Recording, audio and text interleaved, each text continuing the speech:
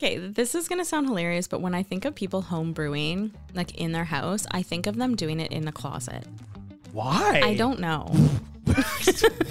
Like that they have beer barrels of like that they're making beer. I don't know how to do it, okay? But I think of it in their bedroom closet that they have it open because the stuff is so big and they have it all just sitting in their closet, and it's like science or chemistry class, like, glue, glue, glue, glue, glue, glue, glue, and that's what you hear constantly because it's brewing.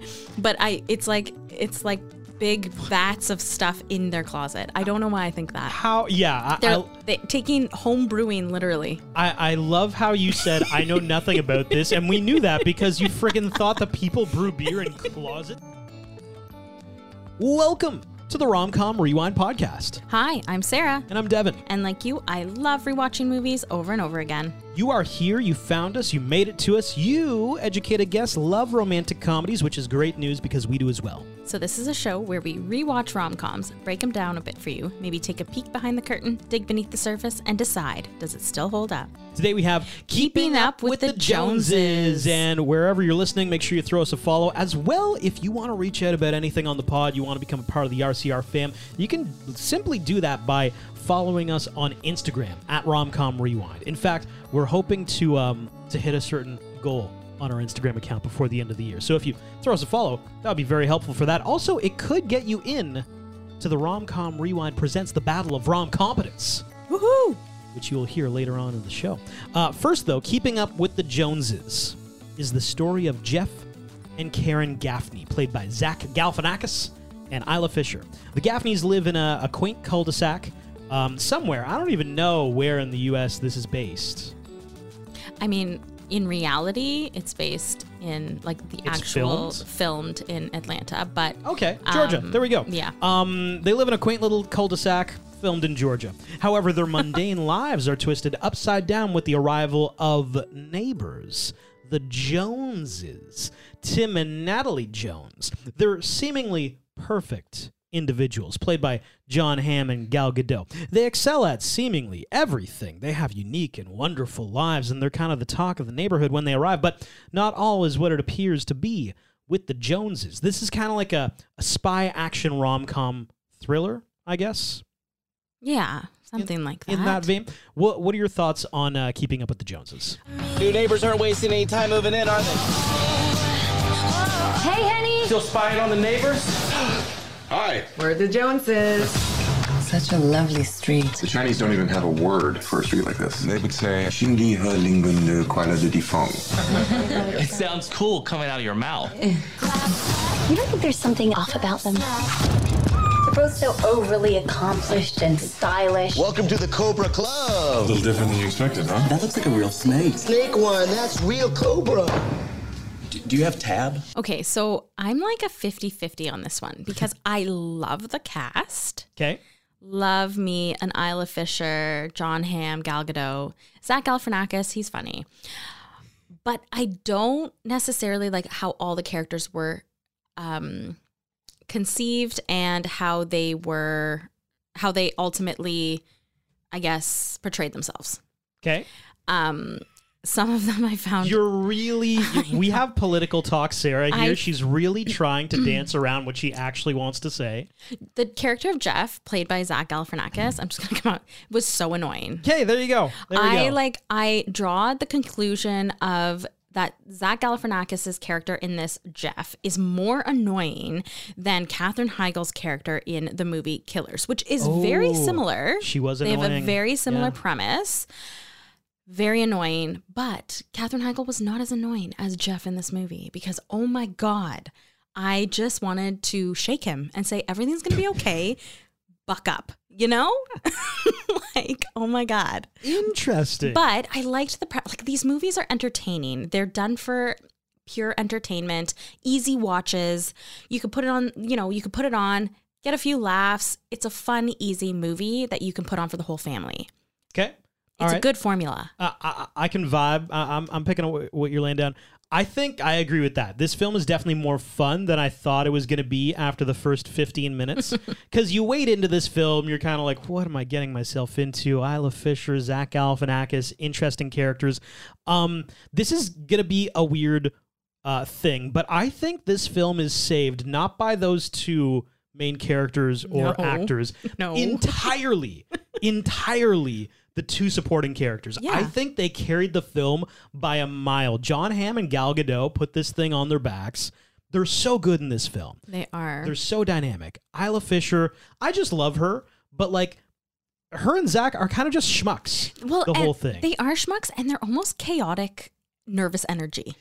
And they tee up Isla Fisher's character Karen to at times be very like, ooh, she gets the spy stuff. And totally. But then I feel like there's no follow through because the next scene she's back to being a schmuck again, and I'm like, I thought there was some character development happening with Karen here. She could be a spy, and then she's an idiot once again, and I'm like, well, there's no payoff then. But I think John and Gal are just electric. Yes. The thing is they. Sorry. You like that, eh? I'm like running through my mind of what the movie could have been called, like Trailing with Schmucks. Oh, yeah. Instead of like Keeping Up with the Joneses, like, you know. Maybe what's that movie that Zach was in? Dinner with Schmucks? That's why I thought of it. I'm like, he's a schmuck in this too, isn't he? Oh god. Yeah, John and Gal are electric. They feel every bit of their characters though. They do. If that makes sense. Like interesting, fascinating. There is an allure to them, which I feel like just watching John in other roles and watching Gal in other roles, I'm like, yeah, they kind of are that. And in fact, I'm racking my brain. Who else could play that role like that Gal does? I mean, Angelina Jolie. You're bringing in the Mr. and Miss Smith thing here. Like, totally. It's got like an essence of it, and you'll find out more in the quick facts. But like, you know, the essence of all of that there. Yeah, and I think about like Ana de Armas, who we saw in that new rom-com with Chris Evans. Ghosted. But still, like, there are very few people who I think like could swap into the Gal Gadot role, and I'd be like, oh yes, you're nailing it. Same with John Hamm. There are a few more with John Hamm, but it's still a short list. Whereas Zach, I do find with comedic actors like him, there's a best before date on that kind of comedy. Is that rude to say? There's a best before date. The Hangover came out in 2009. We were obsessed with Between Two Ferns with Zach Galifianakis. I never saw that. Oh, Between Two Ferns? No. Well, it was like a YouTube series. Oh, then no, I didn't. Oh my God, Sarah, they're hilarious. Oh. They're awkward and uncomfortable, and I actually think they're still happening. Really? Yeah. Oh, well, then I'll have to check them out. They're great. But like, this film came out in 2016, so we'd had like 7-8 years with Zach, and I feel like when this came out, we were like, that might be enough, Zach. Just keep doing the Between the Two Ferns thing. That's great, but like this was maybe after the expiry date. No offense to Zach. It's just too much Zach after a certain point. Let's dive in, though. So one thing about this movie, I forgot to say this in my overall thoughts, but I also couldn't throughout the movie remember the characters' names. Okay. Like Jeff and Karen, and then Natalie and Tim. So Natalie and Tim are played by Gal Gadot and John Hamm, and then, you know, whatever. And I just, like, for some reason, kept on having to, like, deeply think about who they were. So Jeff and Karen, I'm hoping I don't get those mixed up throughout this. Yeah. But they're a seemingly very normal couple. As you mentioned, a little bit schmucky. They see their kids off to summer camp for the whole summer. So they are solo dolo. Can we talk about that real quick? Because we are new parents. Mm-hmm. And the first scene we see of Jeff and Karen is that they're like running after the bus. And like all the parents are like, oh, like, honey, we packed you the so-and-so and make sure you're nice to so-and-so. Do all parents do that? I think so. Okay. I've been doing a quiet poll among people I've met who have kids a little bit older than ours. Like, it's a quiet poll. Because our son is still like just going into daycare. About if it's normal to follow the bus on the first day of school. Oh, my parents followed the bus on the first day of school. A lot of people follow and as non-parent Devin would be like, that's so embarrassing. You are ridiculous. And now that I have a child, I'm like, one of us might actually follow the bus to school just to make sure everything's good. Just they're getting off the bus. It's a little hectic. First day of school. So if you're a parent listening and you also followed your kids' bus to school, so I just want to know. I had a friend who did that this year. Their child was just going to school. Okay, yeah. And they were nervous that they were going to get lost once they got off the bus. To which I actually know somebody else's child. This person didn't. Their child did not get lost. But another person I know, their child did get lost. Oh, they didn't know where to go after they got off the bus. Okay, you This is one of those things. I mean, they were eventually found. Don't worry. This is one of those things where parents are already nervous, and everybody has that. It happened to a friend of mine's story where you're like, yeah, you should be nervous because there's like a 1 in 600,000 chance that they could get lost. It happened to a friend of mine. And it's just like which building I think they were going into, but then they figured it out, and somebody. Oh, they're lost in the same school? Oh yeah. Oh, like they're not that lost then. Well, it was outside. They didn't know what door to go into, right? Like it's a big new place. Because I was talking to somebody who's like, they use the same buses for like another school that just starts later. So if your kid just doesn't realize. Oh, I've gotten on the wrong bus before. Yeah, they could end up at the wrong freaking school, man. Oh yeah, and then you realize it after, and you're like, oh, I don't think I'm supposed to be on here, but it's too late. You know, it's too late. We need to do a totally non-judgmental parent poll. If you have followed your kid's bus to school, it's no judgment zone. I just want to know the stats. Yeah. I think we should do that for sure. So that's how we meet Jeff and Karen Gaffney. Right. And so they get home after dropping off their kids, and the house is in a perfect cul-de-sac. And before that though, they get home and they see their two neighbors. One of them is a real estate agent, and a house in their perfect cul-de-sac has sold. And the person who bought it paid cash, and they haven't even seen the house, and they're going to be moving in soon. So the neighbors joke that they're probably going to go home and do it because they have no children in the house anymore because they're gone for the summer.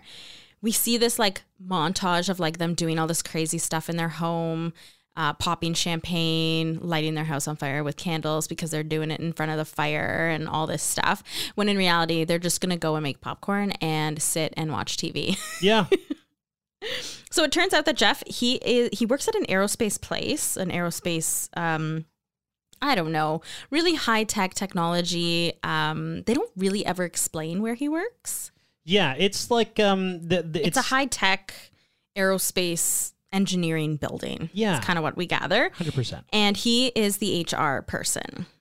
And everyone in the cul-de-sac, it seems, or a lot of people in the cul-de-sac work at this MBI place as well. We find out that Karen is a home designer, so an interior designer, and she is working on a urinal for their neighbors. That doesn't really ever bloom. It's just like an ongoing joke throughout the entire movie. It doesn't really go urinal anywhere. Jokes here and there. Yeah, which like I think were supposed to be funnier, but they weren't.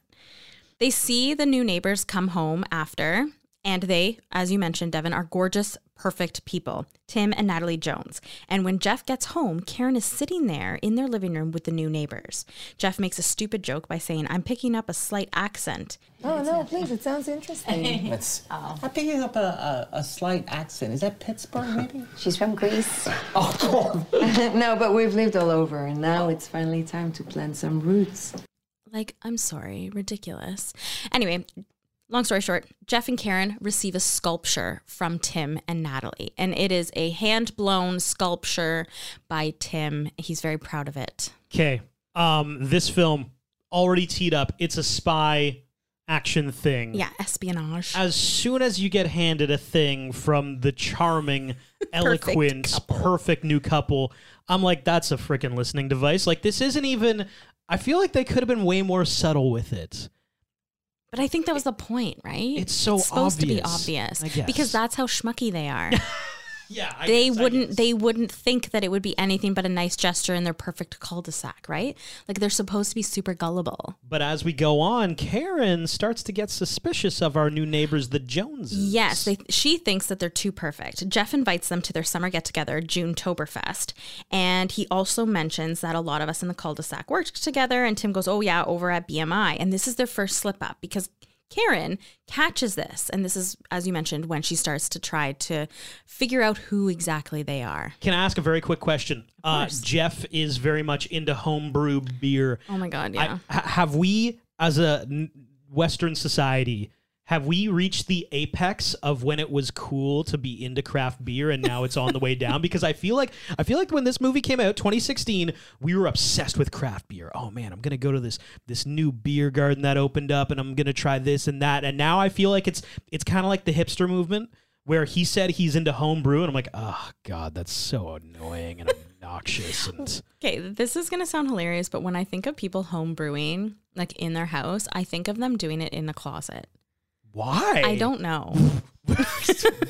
Like that they have beer barrels of like that they're making beer. I don't know how to do it, okay? But I think of it in their bedroom closet that they have it open because the stuff is so big, and they have it all just sitting in their closet, and it's like science or chemistry class, like glue, glue, glue, glue, glue, glue, glue, and that's what you hear constantly because it's brewing.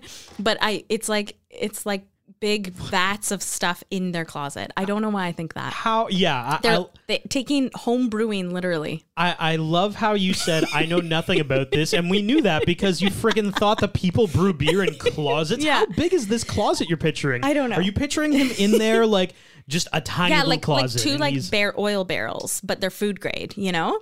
I've thought this through. And you clearly haven't. I know. Well, like I said, I don't actually know the inner workings of home brewing, but that is what I think.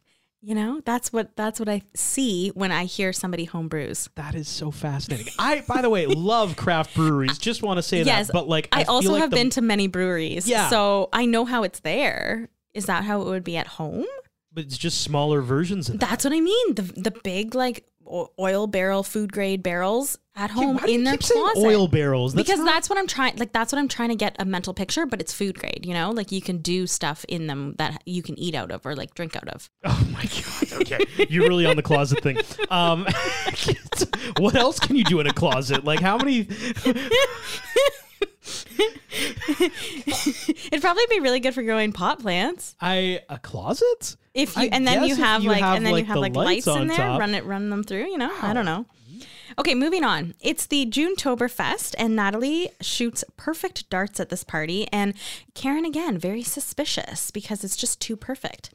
Tim is found upstairs searching the rooms again. Karen is just on to them, and Natalie is asking a lot of questions.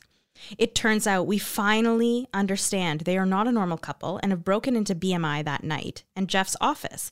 And Natalie sees them. See? Natalie sees them coming home. No, Karen sees them coming home. I told you. Natalie and Karen, two easy names to interchange. Are you being serious? Yeah, no, seriously. Okay. I actually wrote down the wrong name at one point while I was doing my notes, so I'm not making fun. Yeah. Anyway, Karen does see the couple come home with briefcases and whatnot, and she assumes definitely something is up. The next day, Tim now clearly thinks Jeff is a villain because he broke into his office at home, he broke into BMI, into his office, and needs to get close to him. So he meets him at the home brew place. This is where the home brew place comes in. And Karen follows Natalie in their old school minivan and sees Natalie make a drop of switching books and continues to follow her all the way to a lingerie store. Eventually. Here we go. All the while, Jeff and Tim go to an authentic Chinese food restaurant, and then they go into the back of that, and it's a snake restaurant. And I literally have in my notes, Jeff is so bland. In big capital letters. Jeff is so bland. Yeah, he is. He just hasn't had many experiences. Look at all these little ethnic condiments. So cool. That is soy sauce. Soy sauce. Try this. Okay. Wow, that's good. What is that? That looks like a snake. Shit you, man. Snake wine. That's real cobra. However, with that being said, this is my best scene because I think the atmosphere in this scene is hilarious. Everybody wants Jeff to like just go along with it, but he's so freaked out by these snakes being beheaded. And then he gets bit by the snake and has to get this antidote in his bloodstream. And just Tim is just way too cool. The guy who owns the snake restaurant is just dying of laughter. Played by Bobby Lee, who funny. Is a great side character in and of itself. And it's just like the most poisonous snake in the world. And of course, Jeff gets bit. Like, talk about having so many experiences in a matter of like one dinner sitting or one lunch sitting. And it is interesting because Tim is clearly trying to pry some knowledge out of Jeff. Totally. He got him drunk off some snake wine, I think it is. Yeah. And so Tim's asking all these questions, like, as an HR person, you know, people must tell you things. And Jeff's like, yeah, like so-and-so farts a lot in the washroom and people have issues with that. And that's kind of what he ends up divulging. But here's the thing. Watching this film, and fun fact, RCR fam, we actually have an HR professional in our midst. That's Sarah's background of work. Yes, it is. Do you feel like HR is one of the most misunderstood jobs? Like, I watch this film and things that Jeff does, and I'm like, I don't think Sarah does any of that in her job. Yeah, like, there's many facets to HR. It's not just like hire and fire. And the way that Jeff's job is portrayed in this movie is really, really funny to me because he does nothing except try to mediate with two employees by giving them stress balls and saying everything's, and good pat on the back saying everything's going to be okay. We have not a single stress ball in our home right now, ladies and gentlemen. So I don't know how often those are used. Okay, I have for you from Reddit some crazy HR stories. Oh, I love stories from Reddit. Me too. They're always hilarious to read. Okay, so I thought I'd share a few. This person says, one place I used to work, one of the upper management guys who was in charge of the warehouse would hop on the forklifts and do donuts. He had colon cancer and was always having surgeries to remove another section of his colon, so he had a colostomy bag. He would like squeeze air out of his colostomy bag while he was doing donuts on the forklifts. It would waft this god-awful stench everywhere. Everyone thought it was hilarious and would immediately run outside for a smoke break until the scent dissipated. The smell was bad enough it made a coworker puke. Stop. There's so many pieces of this story. I know. Like, it's awful that he has colon cancer, but don't do that. I need you to, we need Sarah to HR manage some of these moments because, so what do you think is worse? The fact that he's clearly, that is dangerous. That is heavy machinery. Well, that's the problem. And a manager. No. That's the problem. Yeah, he's like, I'm gonna friggin' do donuts in this forklift, and then it just happens that he's also has this weird condition that. Yes, like it's like this person made the donutting stop. Right? Like, that's why there's no more donutting at this establishment. It's dangerous to begin with, but it was like the HR used this as an excuse to have everything stop. Yeah. And then there's the side story of the other stuff going on while the donuts are taking place. Exactly. That's, wow. Okay. Yeah. This next one is we had some woman trying to avoid going to work by sitting out in her car in the parking lot. While she was hiding out there, she needed to use the restroom. Well, instead of going back inside or literally doing anything else, she decides to pee out her car window. Even though I am... Wait. Just, yeah. Okay, keep going. Even though I am also a woman, I was impressed and disgusted by the physics behind this feat. Yeah. She had stuck her bare ass out the window and just went for it. Unbeknownst to her, her male coworker had arrived at work late due to an appointment. No. He drove past to find a parking spot as this was happening and got full view. No. He then reported the incident to us. One of our HR people had to investigate this, and sure enough, parking lot cameras would corroborate his story. Our HR person confronted the woman. Her response, well, how did you know it was me? It could have been anyone. We thought, okay, fair enough. The cameras aren't, this amazing grade zoom. So we only saw the butt part. It was harder to completely identify the face, so we went back to the male peer and asked how he knew it was her. His response, it was definitely her. The face tattoos are pretty recognizable. We definitely don't get paid enough for this. I have so many questions about this. First off, and please, HR person Sarah, chime in here with your thoughts. But right off the top, we have somebody who's like, I don't want to work, so I'm going to chill in my car? Like, what was that off the top? Yeah, I mean, that's the first issue. The second issue is like she was all pissed because she got caught. Well, you're still on work property. So, of course, you're good. Like, you're still on work property. Because I would assume she's like, well, I can do what I want on my own time. Yeah, you can, off of work property. Can we also role play real quick? We're going to role play. HR person Sarah's here. Okay? Yeah. You're having a normal day at work. Yeah. All right. Devin comes, knocks on your door. Hey, Sarah, how's your day going? Good, you? Good. Just saw something in the parking lot. All right. Would love to get your thoughts on it. Okay, shoot. Stacy was pissing out her car window. Great. That's what you would say. That would be your first reaction. No, I probably Great. wouldn't say that. But I'd be like, okay, tell me more. Like, I'm just wondering how that conversation went down. If I was that guy, I would need I'd probably need a cigarette just to be like, what the F do I say to these people? Like, this needs to be addressed, but how do I say, like, I just saw a woman pissing out her window? Like full ass hanging out the window? I mean, it's easier for the person who saw it than the person who actually has to deal with talking to that person. Like, you're just telling her what you saw. Whereas that other person has to like go and actually confront the person who's probably going to be combative. Out the window of your car? Yeah. Were you? In our parking lot? Yeah. No, that wasn't me. There's video evidence, like, actually. We literally have you on Exhibit camera. A. Yeah. She's got face tattoos. Yeah, a little recognizable. This next one, I had one employee submit a form to increase her own salary. She also forged her manager's signature. Something was up when it was her who delivered the pay raise. Oh my God. That is, you are not a good criminal. I actually like, this is not hilarious. Catch Me If You Can. You're not forging anything very well. That's really funny. This next one, I saw a guy blatantly lie in his recruitment form, watching him fill it out in front of me. This is obviously from the UK. It was total bollocks. Apparently, he was 15th in line to the throne, went to Eton, studied at Oxford, and served in the army for 9 years after training at Sandhurst. Not bad for a 21-year-old. Oh my God. Who had, in fact, spent 3 years in a young offenders institute battling a drug problem. Oh no. Yeah. I mean, at least make the lies believable. Right? Like 15th in line to the throne. That one right there. Yeah, that's something you could just Google. Like that's yeah. Also, who puts that on their resume? like you can very easily find that out. I'm going to add that to mine. This next one, last week an employee asked me if they can get reimbursed for their health benefits last month since they didn't use any of them. You can't. Oh, okay, no, okay. you can't. Oh, because they didn't use them. See, that's HR Sarah thought that was hilarious. I did. It took me a full 5 seconds. I did. I thought that was hilarious. Give me back the money. I didn't use any. Yeah. Well, that's not how that works. Okay, this last one.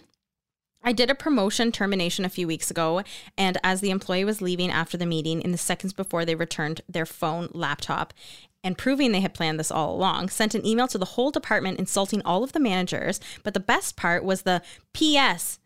Your dog is ugly. Like, don't bring the dog into it. Luckily, no one took it personally, but the employee then tried to appeal the termination. Not sure how they thought that would go after the email. People never cease to amaze. Like, whose dog? Oh, it just said, like, name, your dog is ugly. Oh, Yeah. hey, Jeff, your dog's... Exactly. Wow, that's... How annoying must that dog be for the person to be like, my last wish on the way out of here is that I hate your dog and I just want you to know about it. Like, so Jeff does none of that in his HR role. No, He's he does basically none of just that. watching engineers argue with each other. Yeah, and we also find out that he's the only person in the whole plant or like the factory, like the area that has internet. So everyone uses him to like check their fantasy football, to call their relatives overseas, to order their prescription medication, all of these things. And so we begin to see why Natalie and Tim might be thinking he's the bad guy, or he may know something more than what he's saying. Because people have been using his laptop to actually do something illegal, we find out soon. So Jeff gets home after his mandate with Tim, and Karen is still, or I guess Karen is there in a robe and tries to spice things up, which works, but they're making out and Jeff accidentally kicks the conversation sculpture off of the table. Hold on, you did kind of gloss over the Natalie and Karen moment in the lingerie store. Oh yeah, because when, I was like, why are you adding this to the movie? For me. For I guys, guess, that yeah. was for dudes right there. We're like, oh my God, Gal Gadot is gorgeous. Yes, that's a good point. The sexual energy in that scene was just... I was just leaving Tim a voicemail. Oh, he likes to hear from me when I'm trying on lingerie. Yeah, it's one of our things. Keeps the spark alive. Do you and Jeff have a thing? How could you gloss over that? Anyway, keep going. Yeah, they knock over the sculpture, and they Karen finds out that it's bugged. Yes, it's bugged with a hearing device, or listening device, I should say. And Jeff is just, honestly, he's like, what? They wouldn't do that. Oh my God, they're our friends. Like, dude, get on board here. Like, Karen is all about this spy stuff. She should have really, I know what my what should have been. Did you just find out your what should have been right now? Yep. Okay, Yep. cool. And I think it would have been really good. Okay. So Karen and Jeff break into Tim and Natalie's house via the garage and search everything. They find their spy gear, and they also find a certain staff list of who they're targeting, and Jeff is on this list. He freaks out and needs to write the names down, which, like, They're your coworkers. You can remember 6 names. Yeah. You don't need to write them down, but instead grabs a pen that is a shooting dart pen and accidentally shoots his wife, which, like, I'm sorry, you're very incompetent. She ends up passing out, so he has to bring her out of the house. Tim and Natalie come home at that exact time, and they end up taking some people off the list, and Natalie realizes that Tim is getting too close with Jeff. They're becoming too good of friends, and they also in this moment find out that someone has been in their house because the dart pen is dartless and it's on the ground. The next morning, Jeff is sitting in his office at work, and his neighbor and friend Dan, who also works with him, comes in and asks to check his fantasy football league on his computer, which Jeff obviously says, yes, sure, go right ahead. And then Jeff texts him in his own office saying, Tim and Natalie are spies, telling Dan he's meeting with the security guy from the company who's calling him back, and he's going to meet with him the next day. And it's like this back and forth between the two. Nothing really comes of it. Dan's like, oh, okay, cool, sounds good, good luck. The next morning, Karen and Jeff meet Carl, the security guy, by an old abandoned work building where he lives in his van, and they strategize about what's next. Just as Carl is about to give them all this information, he gets shot in the head by a mysterious shooter in the old building, and the Joneses show up and save Jeff and Karen. This is my best scene. This was actually a surprisingly well done car chase. Like, I was agree. so shocked how well put together it is. The Gaffneys get in the back of the Joneses' car. John Hamm's driving. He's like whipping around and doing all these moves. Gal Gadot's shooting people, and it's really wild. I do have something I want to talk about in a sec, but first, I want to ask you a question, Sarah, and this was almost my what should have been. Ooh. Who was shooting at them?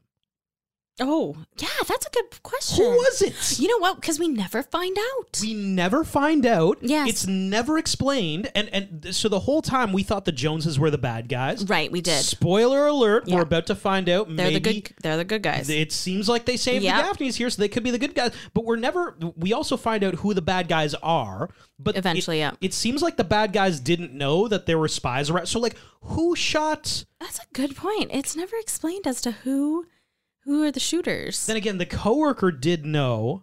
Yes, they did. He did figure it out in that meeting, and maybe could have hired somebody, but try to or kill maybe them? told this person, the true bad villain. Yeah. And they sent somebody. It just wasn't explained very well. But this scene also gave me something to think about. Okay. And I think it's something that you and I and the RCR fam that we can talk out right now. John Hamm driving that car. Oh, so good.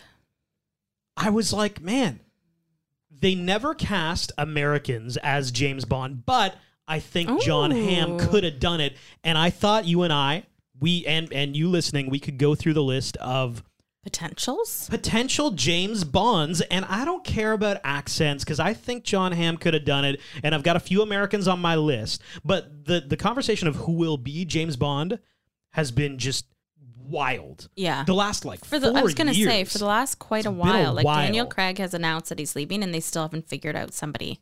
And there's been rumors in the last couple months that they're going to announce it soon. Oh, really? Yes. So, first on my list, we just talked about him, John Hamm. What I love about him. Oh, he would be good. We've seen him in Mad Men, so we know he can rock a suit. Suave. We know he can be suave, exactly. He also played a heist criminal in Baby Driver. Oh, yeah. So we've seen him shoot a machine gun. You know, I've seen him doing a few of the things. Okay? He looks good in a suit. Looks great in a suit. Another guy who looks great in a suit. I'm going to put another American, Michael B. Jordan, on the list. Oh, he would be good. Looks great in a suit. He also played like a tortured hero in Creed. So we've seen him. Right. We've seen him as the bad guy a few times, but we've also seen him as the good guy. Yeah, I like that a lot. Idris Elba was talked about for so long. I think he would be the perfect James Bond. And the conversation now is they've let it go too long. He might just be too old. He's 51. I don't think he, for me, would be a too old James Bond. Okay. I still he's super attractive, and I think he would still do a really good job as James Bond. But think about it, Sarah. They're like, whoever they get, they're like, you're signing on for like 4 movies. 3 it's or 4 10 movies. years, so That's he a would good be in his point. early 60s when he's finishing as James Bond. Theoretically. The thing with James Bond is that they're so they've made so many rules for themselves. Oh, it's like a religion. It's weird. James Bond needs to diversify. Yeah.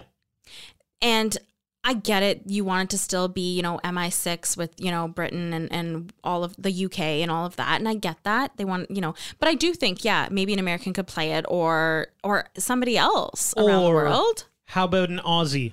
How about a Chris Hemsworth? Oh. I think he could do it. We know he's beautiful. He is beautiful. He's played he is beautiful. Yeah, you can rate the attractiveness as we go, by the way. Is he maybe too cute though, is the only thing I'll say. Well, yeah, like I mean, I'm sure he looks good in a suit. Oh, absolutely. But is he too recognizable as Thor? Okay. You know, where's the hammer? Maybe they make James Bond, if it was him, use a hammer. Just kidding. I'm totally kidding. That's so stupid. Totally you just talked kidding. about how they're like a cult with I know. James Bond. They would never joking. allow it. I know. Maybe a little Easter egg somewhere.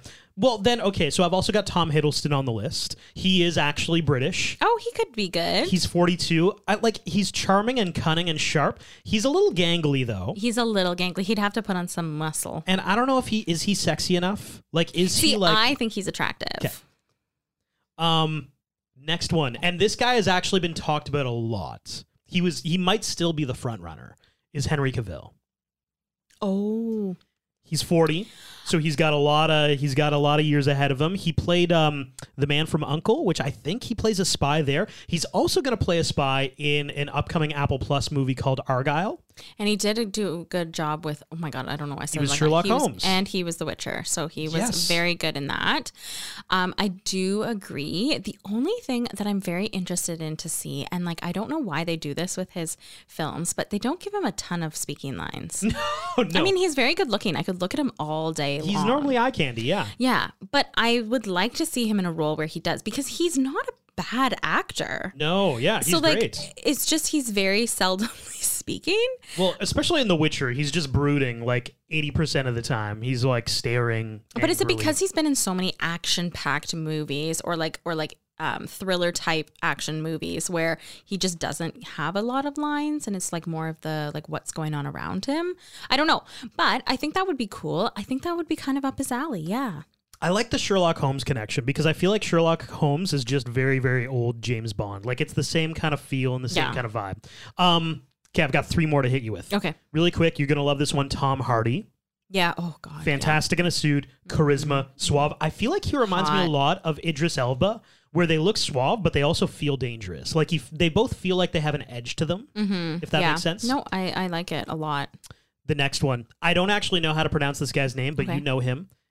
It's French, so I'm going to say it with a horrible accent. Jean Page. Oh, yes, he was in Bridgerton. Is it Reggie? Jean Page? I have no idea. He's 35. Yeah, he's British. He was in Bridgerton. We saw him in Dungeons and Dragons as well. Right, he was good in that. He was kind of like a quirky, funny character. He had like fun comedic timing.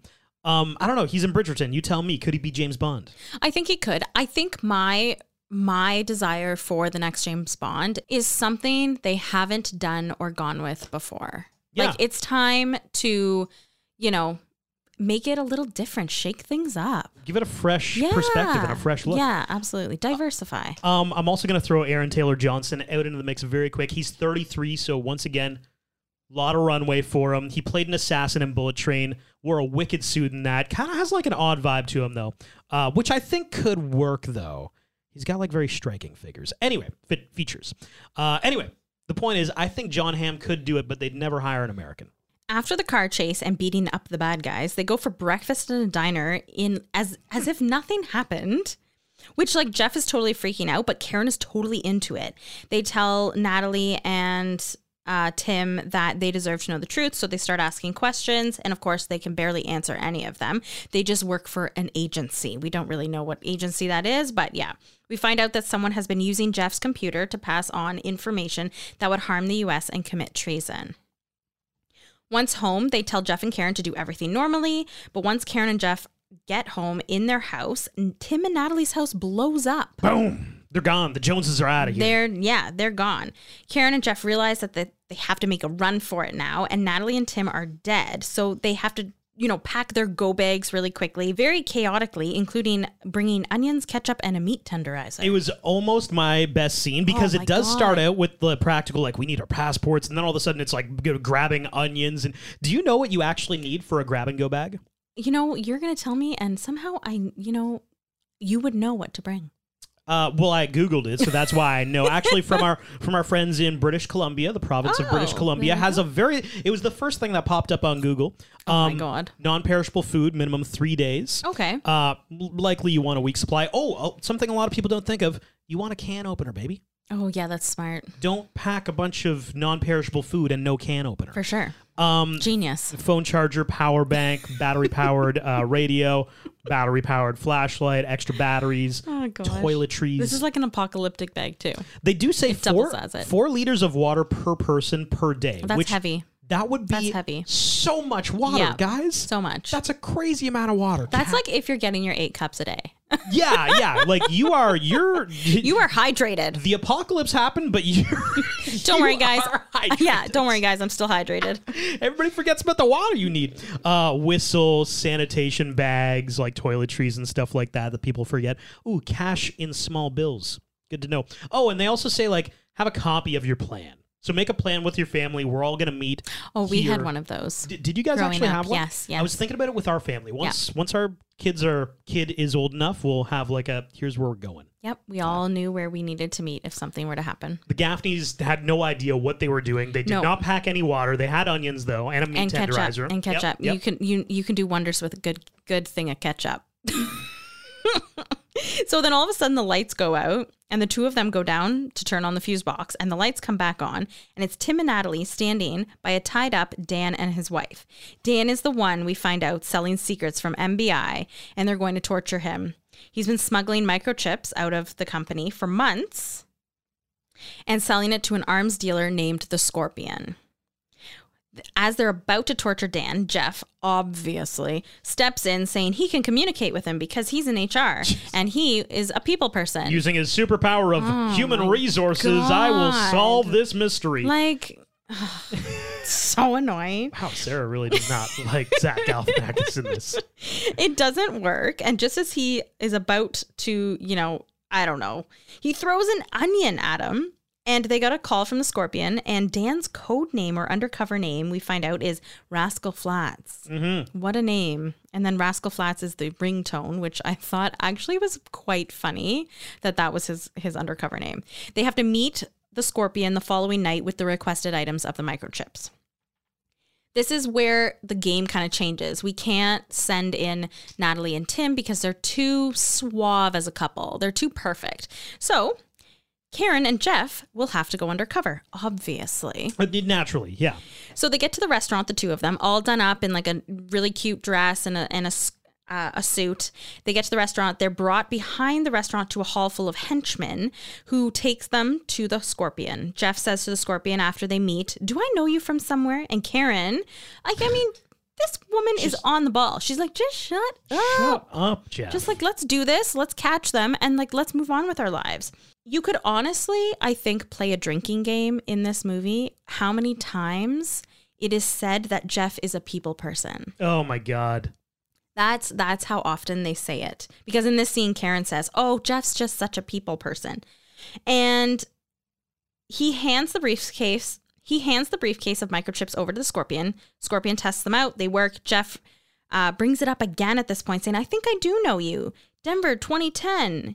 You were at an aerospace conference that he had." And again, the Scorpion just brushes it off like, "Dude, I don't know you." Played by Patton Oswalt. Yes, he's so funny. Actor.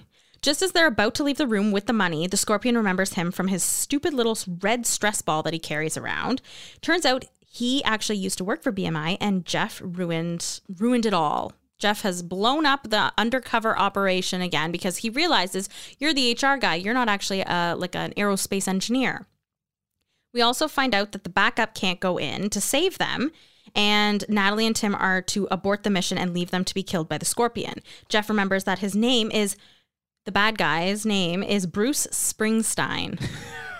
Which is such a weird little quirk to throw in there. I'm like, I guess it's a funny joke. Like but maybe it's if he kinda odd. liked to sing or really liked Bruce Springsteen, like Bruce Springsteen should have been playing in the background or something funny like that. It's like the Office Space joke where the guy's name is Michael Bolton and everybody constantly brings it up. Like Michael Bolton? That's me. Wow, is that your real name? Yeah. So are you related to that singer guy? No, it's just a coincidence. Oh. Yeah, it's like a lunch bag letdown. Yeah, you know? but they carry that joke through the whole movie, so it's really funny by the end of it. This one was kind of a one-off, and you're like, oh. Yeah, his like name's Bruce Springsteen. I feel like okay. they could have done something more with it, because actually that could be really funny. Yeah, there's something there where like there was a nugget of a funny joke, and it kind of just ended up being like a one-hit wonder. Yeah. So Tim and Natalie come in with the henchmen. Get it? Come on. Come on. Oh, I got it. Anyway. Okay, so Tim and Natalie come in, and they're actually caught by the henchmen, and they're all arguing about being killed and being collateral damage, and then the Scorpion says, it's not going to work. Like, let's bring them to the floor so I don't lose this. Let's put like a plastic barrier on the floor so that he doesn't lose the security deposit because he's going to kill them all. Right. Then all of a sudden, Karen says she's been living a lie, and she kisses Natalie while at the same time passing her a knife that she grabbed earlier off of a table. Of course, Jeff is a complete idiot and is all distraught, saying, how long have you been living with this lie? And Karen's like, dude, like this was to get her the knife. Yeah. Like, pay attention. Wake up. He's just a bit of a sad human. That's literally what I wrote. He's just a bit of a sad human. Yeah. I'm sorry. I'm really harping on his character. And I don't know if it's because like that's what he does, HR. Like, and I'm just like, dude, I don't know. Be better for us. And it's also like, I mean, this is a great example of there are moments where Karen, it's like, hey, she's getting it. And then the next scene, she's like yelling like a maniac, like, oh my God, they're shooting at us. And it's like, but you had the forethought to get Natalie the knife. Like there are times where you're really locked in here. With it. Yeah. So they get away and jump out of a window into a pool, and the bad guys get blown up when when Bruce picks up the suitcase. They head home, all four of them, and they drop, I guess Natalie and Tim drop Karen and Jeff off at their house and say, we got to go on to our next adventure. It was really nice getting to know you guys. Thanks so much. Their ride shows up for Tim and Natalie, and they say their goodbyes. Flash forward to the next summer, and Karen and Jeff are at Hazim's in Marrakesh, where Natalie and Tim always go. They love going there, and we see Natalie and Tim, and they have a baby. But it's not actually a baby because they're undercover. And of course, Jeff blows up the whole thing again. And that's the end of the movie. I have such a what should have been for how I felt this film should have ended. And that's a tease. I'll get to it in a sec. First, though. And now, it's time. The Rom-Com Rewind presents the Battle of Rom-Competence. We have Addison on the show. Hello, Addison. Hello. Okay. As always, tell us a little bit about yourself. Who are you? Where are you? Whatever you feel comfortable sharing. All right. I'm Addison. I live in Chicago, and I really love rom-coms. There you go. Okay, so what would be your favorite rom-com? Probably Barbie, if that counts. So good. It does count, 100%. Absolutely. I was going through the messages. You're in Chicago. We're here in Canada. We don't have When Harry Met Sally on our streaming services yet, but I saw that you asked for that one. That's a great fall watch, too. Yeah, I watched it recently. I really like it. Oh. I have to take a look on our streaming services again, especially because it's fall now, and I feel like my fingers are crossed that it'll be on something. Maybe, yeah. If we can, we should do it. Absolutely. In the meantime, though, Addison, the deal with this game is that we've realized that resoundingly, the RCR fam, one, they love quick facts. Two, you want an opportunity to be on the show, and we want an opportunity to kind of, meet you guys and to meet you, Addison, and also test maybe your love for romantic comedies. So how this game is going to go is that I'm going to walk out of the studio. Sarah's going to ask you 3 questions about romantic comedies. Answer them to the best of your ability. I will come back at the end of that. She'll ask me the same 3 questions, and then we'll find out. We'll answer the question, are you more rom-com than Devin, Addison? I don't want to stress you out. I'm 3-0 at this game already. Oh, my God. So he's got a big head. You need to beat him, Addison. I will. Okay, all right. I'm going to leave. Good luck. Close that door. All right. Are you good to go? I'm great. Okay. Ready? Perfect. First question. It's a multiple choice question. In the movie The Kissing Booth, what is Elle and Lee's favorite game? Monopoly, Dance Dance Revolution, Mario Kart, or Pac-Man? Dance Dance Revolution and Mario Kart.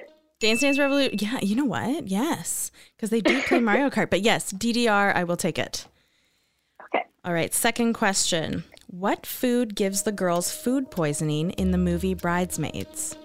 Oh, gonna say Chinese food. Oh, that's a really good guess. It is not Chinese food. Very good guess. Thank you. Okay, the third question is another multiple choice question. What actress plays Ryan Gosling's character's love interest in the movie Crazy Stupid Love? Amy Adams, Emma Stone, Scarlett Johansson, or Emilia Clarke? I'm gonna say Emma Stone. Yes, correct. Good job. Amazing. Hey, Dev. I don't know if he, oh, there we go. Yes, You're back. Oh, hi. Hi, welcome back. Okay. Let me just put my headphones on. How did Addison do? Phenomenal. Really? She did great. She got 2 out of 3. Oh, 2 out of 3. All right, my headphones are back on. How was that, Addison? It was actually easier than I thought. I mean, you did get 2 out of 3, so that's a pretty good score. Oh my god, I'm wondering if I need to make them harder. No. Well, let's see if I can beat Addison here. We'll go with our first question. Are you ready to go? Please do. Let's hear it. All right. The first question is a multiple choice question. In the movie The Kissing Booth, what is Elle and Lee's favorite game? Monopoly, Dance Dance Revolution, Mario Kart, or Pac-Man? Dance Dance Revolution. It's like the entire premise of like the first and second movie, right? Like that's the whole thing. Addison, did you get that? Yes. Okay. Here we go. All right. Question number 2. What food gives the girls food poisoning in the movie Bridesmaids? Oh. Is it 5 seconds. Mexican?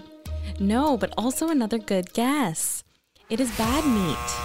Oh, it's just bad meat? Yeah, and that's kind of what they say in the next scene when they're trying on the bridesmaid's dress. They said, oh, it was the bad meat. Oh. Yes. Addison said Chinese food, which is a really good guess as well. Yeah, I was thinking like genre of restaurants. Yes, I know. Yeah. Okay, so I got the second one wrong. We're going to cruise through the last question. Here's the thing, though, Addison. If we both get 2 for 3, there is a tiebreaker. All right. So you might still be called into action here. Okay. What's the third question, though? All right. The third question is, it's also a multiple choice question. Okay. What actress plays Ryan Gosling's character's love interest in Crazy Stupid Love? Amy Adams, Emma Stone. Emma Stone. Take it off the board. Come on. Addison got that one too, right?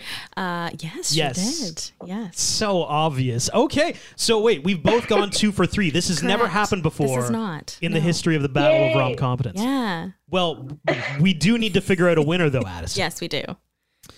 So here's how this part of the game is going to happen. Never happened before, so we're flying by the seat of our pants. So basically, we need an answer that neither of us know, but that it's kind of like a closer to situation. So what Sarah's going to do, she's going to pick a random romantic comedy. Yes. She's going to look up the box office gross for that movie. Yep. And at the same time, Addison, you and I are going to guess how much money we think that movie made at the box office. I'll write it down so Sarah knows I'm not cheating. Yeah. And then Addison will say her number first, and then I'll show Sarah my number. Okay. Does that work? All right. Okay, here we go. So don't look it up, but the rom-com, so you have to tell me the box office amount that they made for the movie Drive Me Crazy with Melissa Joan Hart. Oh. It's from the early 2000s, late 1990s. All right. Okay, I've got a number. Okay, I've got... Go ahead, Addison. All right. I think this is incorrect, but I'm gonna say 4 million. Okay, that is a good guess for it. Sorry, Devin? what was the guess? I took 4 mil. 4 mil? Okay. 4 million. I'm going to say... I said 58 mil. Okay, you said Oh, 58. wow. Oh no, who's closer? Addison, you are closer. Oh my God! Well, actually, Oh my gosh. hold on. Yes, I think you Sarah's said gotta 4 do mil. math here. Math. I can't do math, Addison. What's the actual amount? The actual amount is 22.6 million. Yes, so she is Yes. closer. Yeah, for sure, she's closer. Hallelujah. I can do some math sometimes. Yes, Addison, you won. She's the first winner for the You wrong. are the very first winner of the Battle of Wrong Competence. I'm so honored. Congratulations. Oh my God. Amazing. Hey, thank you so much for joining us. Of course. Thank you for having me. I'm a little upset that you broke my record of undefeatedness, I'm but pumped whatever. for you. Hey, it was a pleasure meeting you, Addison. Thanks for being on the show. You too. Of All right, course. see ya. Bye, Addison. Bye. Quick facts. Scriptwriter Michael Lussier was intrigued by husband and wife super spies, such as those depicted in films like Mr. and Mrs. Smith from 2005, and by a married duo he envisioned living across the street from such a stealthy couple. He said, I kept wondering what this average husband and wife would think about all the craziness going on in the spy's house. There's a whole other movie going on from the neighbor's perspective. I started thinking about that and combining it with some aspect of the lives of my friends living on their beloved cul-de-sac. A neighborhood in northwest Atlanta in the U.S. was home to the cul-de-sac, to which the production added a large center island to break up the large expanse of road. It's a larger than average cul-de-sac, so we added an island made of steel and wood covered in grass and bushes, said the art director Jeremy Woolsey. This movie was originally envisioned as a sequel to Mr. and Mrs. Smith after that film's TV series continuation plot failed to be picked up. However, the idea was scrapped when Brad and Angelina turned down the offer, with both stars feeling the original idea was not good enough. I don't know if that's true or not, but that is not... Like, this movie is nothing like Mr. and Mrs. Smith. Well, and it sounded like there was a Mr. and Mrs. Smith TV show spinoff, I think, maybe in the works. That would have been cool. That would have been interesting. TV series spinoffs don't always have the same level of production value, I would say. Fair enough. Maybe it's good that didn't happen. According to Isla Fisher, Jim Carrey was originally cast as Jeff, but ended up dropping out. I can't. He would definitely give it a much different twist. Yes. Yeah, the than comedy Zach. would have been different. Totally. Funnily enough, Jeff asks, there are no words in Chinese for cul-de-sac. Cul-de-sac itself is a French word, literally meaning bottom of a bag, meaning no exit. So he could have asked, there are no English words for cul-de-sac. At one point in the movie... That took me a second. Right? Okay. At one point in the movie, Zach's character is asked to put on his pants twice. This is a nod to The Hangover, where Phil claims it is weird to have to ask him twice to put his pants on.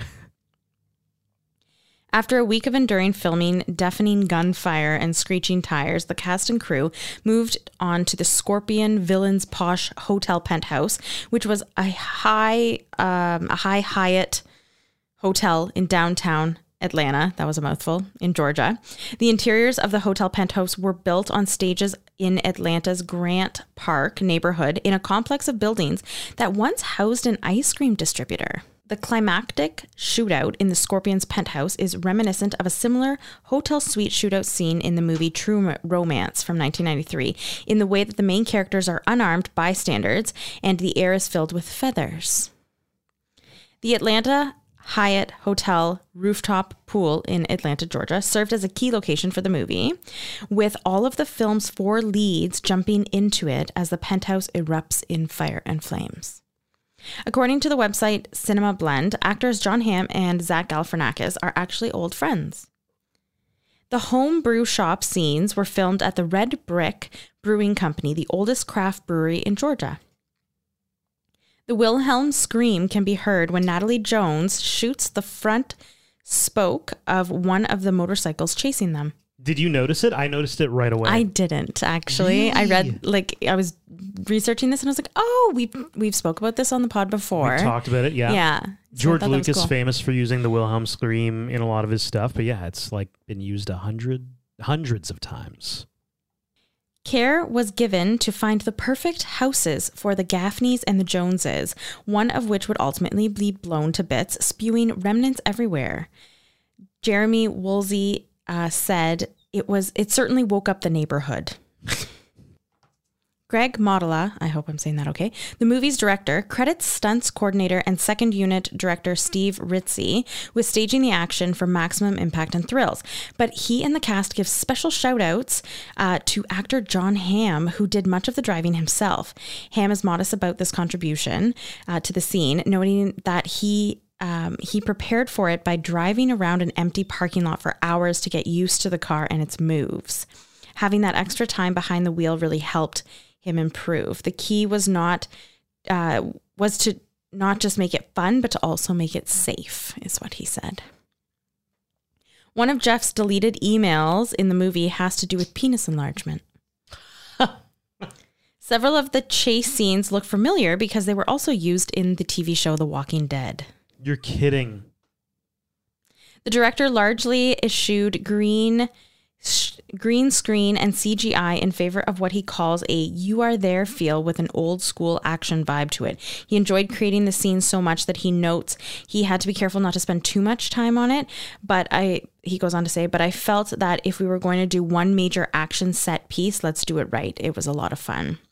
This was the first cinema movie directed by Greg Motola in around 5 years, with his last theatrical feature film being Paul in 2011. I've never seen that one. Oh, Paul's so good. Oh, really? The slogan of the MBI company reads Global Order Through Superior Technology. The name of the company Jeff works for is MBI, is IBM spelled backwards. IBM, of course, is International Business Machines Corporation, and it's a well-known technology company. 2 minutes elapse between the moment Natalie says you have 90 seconds and Jeff loses his temper. This is one of 2 spy movies, both released in 2016, starring actress Gal Gadot. The first was the espionage thriller Criminal. And of course, we know what the second was. It was this one. The film was made and released about 3 years after the similarly titled film Keeping Up with the Joneses, the movie from 2013. Both pictures are comedies, but they're unrelated. The moving truck at the beginning of the movie is from the Bannerman brothers. Bannerman is the name of a contract assassin in a series of books by John R. Maxim. Production filmed at the Sani America Inc., a tractor factory that doubles as Jeff's place of employment, a fictional military industrial corporation specializing in defense contracts encompassing satellites, missile technology, radar, telecommunication systems. In other words, it was a perfect setup for villains and espionage and all that spy stuff. When Jeff and Karen break into the Joneses' house and find out Jeff's personal breakdown on their laptop, Jeff's date of birth is shown to be October 1st, 1969, which is Galifianakis' actual birthday. In the trailer, there's a scene in which Jeff calls for help from the microphone in his tie. That particular scene is not shown in the movie. Gadgets featured in the film included a black Mercedes driverless car, a bugging device hidden inside a small glass ornament, an anesthetic dart pen, a chef's cooking torch, various computer hardware and software, a necktie with a microphone, and a pair of high-heeled shoes equipped with a tracking device. I think they could have gone bigger. Honorable mentions. I think I go along with what you said earlier, Devin, that Gal Gadot and John Hamm were fantastic in this movie. Oh, totally. For an action rom-com. I thought they did a fantastic job. I would actually like to see them do another film together. It could be another action rom-com. It could be just an action, but I would really like to see them together. I think John Hamm is such a great actor. I really enjoy watching him, and his commercials for those food things are so funny. Which food things? Like it's like Uber Eats, but like that's Canadian only, by the way. Oh, it's okay, like never skip mind. the dishes, Okay, never mind. and he's like, ooh, like I love poutine, you know. So By the way, you know what I find really funny, and we can talk about this because obviously we have listeners internationally. We have a ton of listeners in the United States and here in Canada as well. I find it really funny what actors and actresses are big in other countries for. Oh, yeah. Like, for example, there's a song with Justin Bieber and an artist named the Kid Laroi called Stay. Okay. The Kid Laroi, by the way, is currently launching like crispy chickens from McDonald's in Australia. Oh. So like I was unaware of this, but I was reading an article how it's like, yeah, like he is the promotional sponsorship guy for like, really? He's the crispy chicken guy. That's hilarious. In Australia. Let me tell you about the new McCrispy, the serious chicken burger from Macca's. They reckon it's gonna be the next big thing. But how do you know when you've made it big? It starts with everyone knowing your name. Hey, Kid Leroy, is that McCrispy?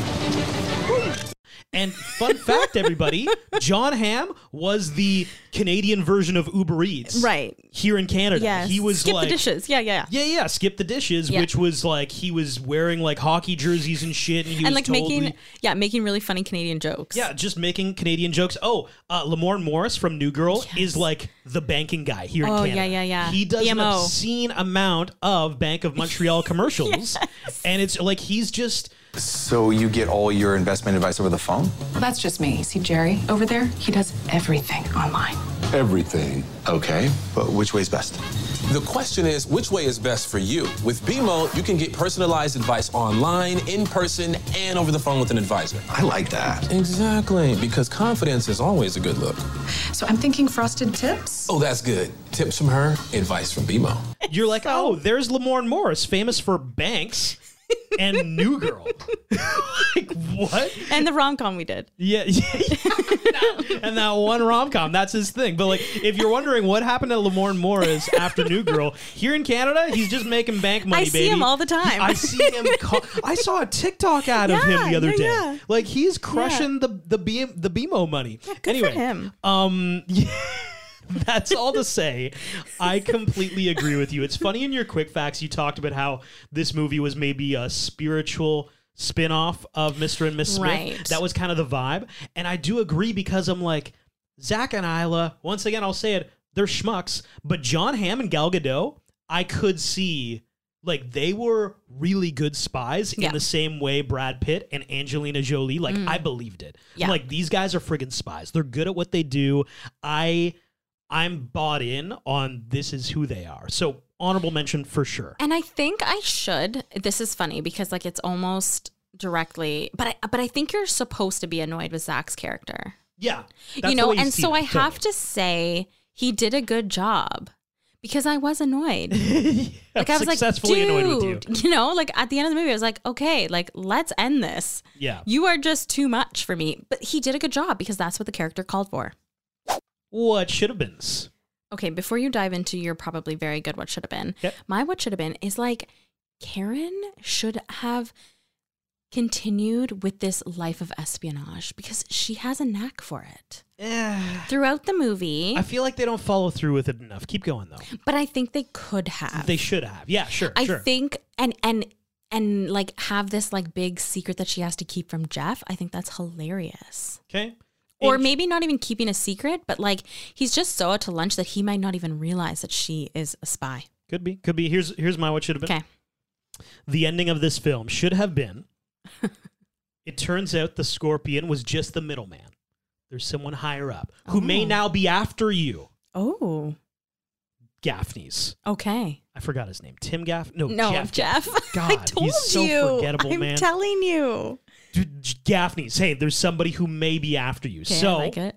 we get that somebody from like the CIA or whatever tells them that. Yeah. We get a 1-year jump into the future. All right. The Gaffneys are now named the Robinsons. They live in a random suburb in America. Jeff has actually opened his own micro brewery. Karen has moved from design to event planning. All is right in the world. They're both very happy and fulfilled in their new lives. They have more sexual chemistry because we know that was a thing throughout the movie. It was kind of weird. Yeah.